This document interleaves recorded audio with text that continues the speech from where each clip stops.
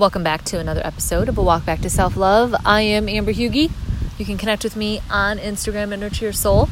Or if you want to reach out via email, you can do that at amber.huyghe@gmail.com. So I'm always led by my intuition. And today I got in the car and I just simply said, lead me somewhere. And I ended up going to a city in Metro Detroit that I haven't been to in a while, like fully walking around been to in a while. And then on the way home, I found this sign that said, there's a lake this way. And I'm like, really, where? Because this is kind of like a busy road and intersection. And lo and behold, there's this hidden little lake gem. So I'm sitting here right now. It's a little breezy. And I'm just, always at a fascination and awe with life. But when I was walking around the city just a little while ago, there was like these pop-up shops and boutiques. And I'm like, oh, that's cool. Same day that I happened to be here. Then as I was walking to my car, there was a restaurant with open walls and a patio. And there was a neon sign and it said it was all a dream. Now, once I got Biggie out of my head, I sat there and I was like, wow. And I had this movie-like moment where the last 9 years of my life did a rewind, and then it fast forwarded to the present. And all of this while I'm standing there looking at this sign on the street, and I thought, wow, this feels like, one, did I slip and fall down the rabbit hole and meet interesting characters and experiences along the way, like Alice in Wonderland? Or did I cozy up next to a tree, take a nap, and dream up a dream that actually brought me back to the place that I ran away from? And that's where I'm at right now. Have you ever experienced something like that? Where you think, did all of that really happen? Or did I dream it? Because there was just so much intensity and so much change and so much growth and evolving that you're like, wow, did all of that really happen?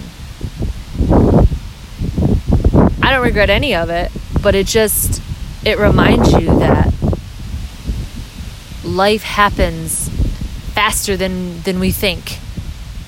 The only constant thing in life is change. And I've been changing a whole hell of a lot in the last 9 to 10 years. And I'm playing catch up to what version this is of myself. And sometimes that surprised me. Sometimes I'm like, wow, I really did that. Or I can do that. Or I said that. Or I accomplished that. Or I created that. And then you stop and celebrate yourself for a moment. Because you're like, I'm kind of a badass, And on the other side of it, I was thinking about relationships, because it has been very important and front of mind to me like the last 9 months, because along with the self-love journey, that affects your personal relationships, no matter if they're romantic, intimate relationships, or if they're professional or personal relationships. And one area specifically, the intimacy part of my life, I spent all of my adult life doubting myself, questioning if I was good enough for the men that I had been interested in, trying to date, trying to,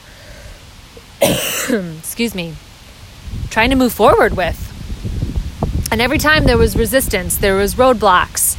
But more importantly, it was me not thinking or questioning if I was good enough for them. Was I pretty enough? Was I thin enough? Was I smart enough? Was I accomplished enough? Was I the type of woman that they saw a life with? But never in those, we'll say, 15 years, give or take, did I ever stop and say, well, hold up, Amber. Okay, I know you're kind of messy and you're making some not great choices, but you're a work in progress. But are these men good enough for you? Are they aligned with you? And it didn't take me until literally probably the last year to ask myself that question finally, because it was always me beating up on me and me thinking I wasn't good enough for them. And then also carrying over into my professional life. Everything is connected. We are always connected. And last night, I finally went to go see The Lion King, and I cried through the whole fucking movie. I had my sleeve, like, by my cheek, so, like, in case someone next to me was, like, looking at me, they weren't like, is she crying through the whole thing? But one, as a younger Amber, that was one of my favorite Disney movies. I remember going to the drive-in with my cousin and her son, and we saw it one night at the drive-in.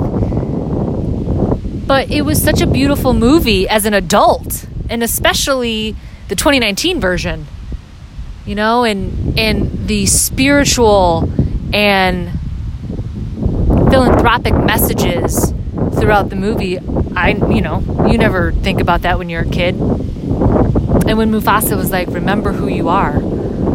It's the circle of life. And it is.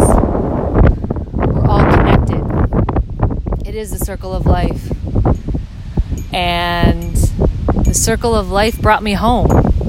And I'm still in fascination with that 9 months later, as chapters begin and close, and maybe even some resurface. It's the circle of life. And we're never done. We're never fully accomplished. We're never fully healed. I mean, like, I still get triggered. There are still things that happen where I react. Not to the point that I used to, but there's still some reaction that I have to, like, take a deep breath, realize it's not about me, talk yourself off the ledge. But I feel so proud that I have successfully, along with my faith and the higher forces, have healed me successfully. 10 years. I'm fucking proud of that. You know, and I still laugh, and I shouldn't care, but it's something that's been in the forefront of my mind the last, week and a half, is when somebody told me that I talk about myself a lot, and that sometimes it can be tiring. It's like, it shouldn't bother me. I shouldn't really give a shit. But it was, like, really kind of hard to hear, and then I thought, no, I don't feel guilty about that, actually. Because I don't do it in an obsessive way where I'm like, oh, screw everybody else. I don't care about other people. It's because I'm celebrating me. When a woman can transform herself from hate to love, that's fucking alchemy. That is alchemy. When you can turn lead into gold. How many people walk this earth hating themselves and will die hating themselves and hating other people and hating the world? I am blessed that I won't ever have to feel that way at the end of my life, whenever that is. So if that means that looks like I talk about myself a lot, so be it. Because I no longer stress about things outside of myself. Because it's all part of the divine plan for our lives. Our purpose, society has built over the years that purpose is something outside of you. It's a job title. It's a career. No, it's not. It's a state of being. Who you are in and out of your career. How do you energy exchange with people? How do you treat people when you're not paid to treat them with respect or required to treat them with respect? When you're getting a coffee, or you're cashing out at a store, or you're waiting in line, a really, really long line, or you're in an argument or disagreement with someone. You calling them names? Are you flipping out? Or are you calm, cool, collected, and presenting your point of view and your perspective? There's a lot of healing left to do on this earth. And it starts with us, always. And now that I have successfully healed my wounds and mend them when they rise, within me in situations, I can focus on helping more and being an example and being the best version of me every day, and allowing myself forgiveness when I'm not, and knowing that tomorrow is a fresh day and that it's another opportunity to be better than I was yesterday. Because I'll tell you what, there is no competition with anybody else, nor should anybody be competing with anybody. One, and I saw this in a image on social media today. One, you don't want the life that other people have, and two, they don't want the life that you want. So why are people really competing? Has to do within you. Has nothing to do with the money that they make, the job that they have, the cars that they drive. That's a reflection of what you aren't doing for yourself that you desire. That's not their fault. Now, if they're an asshole, well, yeah, then, that's a whole, different direction. But it always starts with us. And that's why it has taken me so long, because I really put my hands in the dirt and I was grabbing roots for miles and miles and miles. And now it's just a maintaining. It's no longer getting to the root of problems or not understanding what's going on in my life, because I am so self-aware of me. And now I can focus on relationships. Like, what does family look like to Amber? Am I going to have children? Am I not? Am I going to be married, or am I just going to be in a really long, healthy relationship? And you know what? It's an ongoing thought and an ongoing unfolding, because I don't need to know right now. But it definitely, and even in The Lion King last night, I was like, look at how cute they are as a couple, and that baby, the cub. You're like, wow, are you really crying over The Lion King and family? Like, what? But that's because it's really been on the forefront of my mind in the last 9 months. So that's my message to you today. A little bit all over the place, per usual. A couple Disney movies thrown in there. Alice in Wonderland, The Lion King. But all of it can be very similar to the human experience and the circle of life.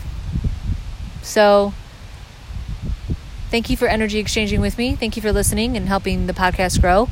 And remember that the healing starts with us. The change starts with us, who we show up as. Even if you think, well, I live in this small town or this small city, or I don't have very many friends, or I don't have a family, or it doesn't matter. On an energetic, larger scale in the world, you are contributing to what's greater than you. And when you can show up as the best person possible for yourself and for other people, that's success, that's purpose, that's the human experience. Loving you and living a life and creating a life that fulfills your soul. So, yeah, I'm going to end on that. I hope you enjoy the rest of your day.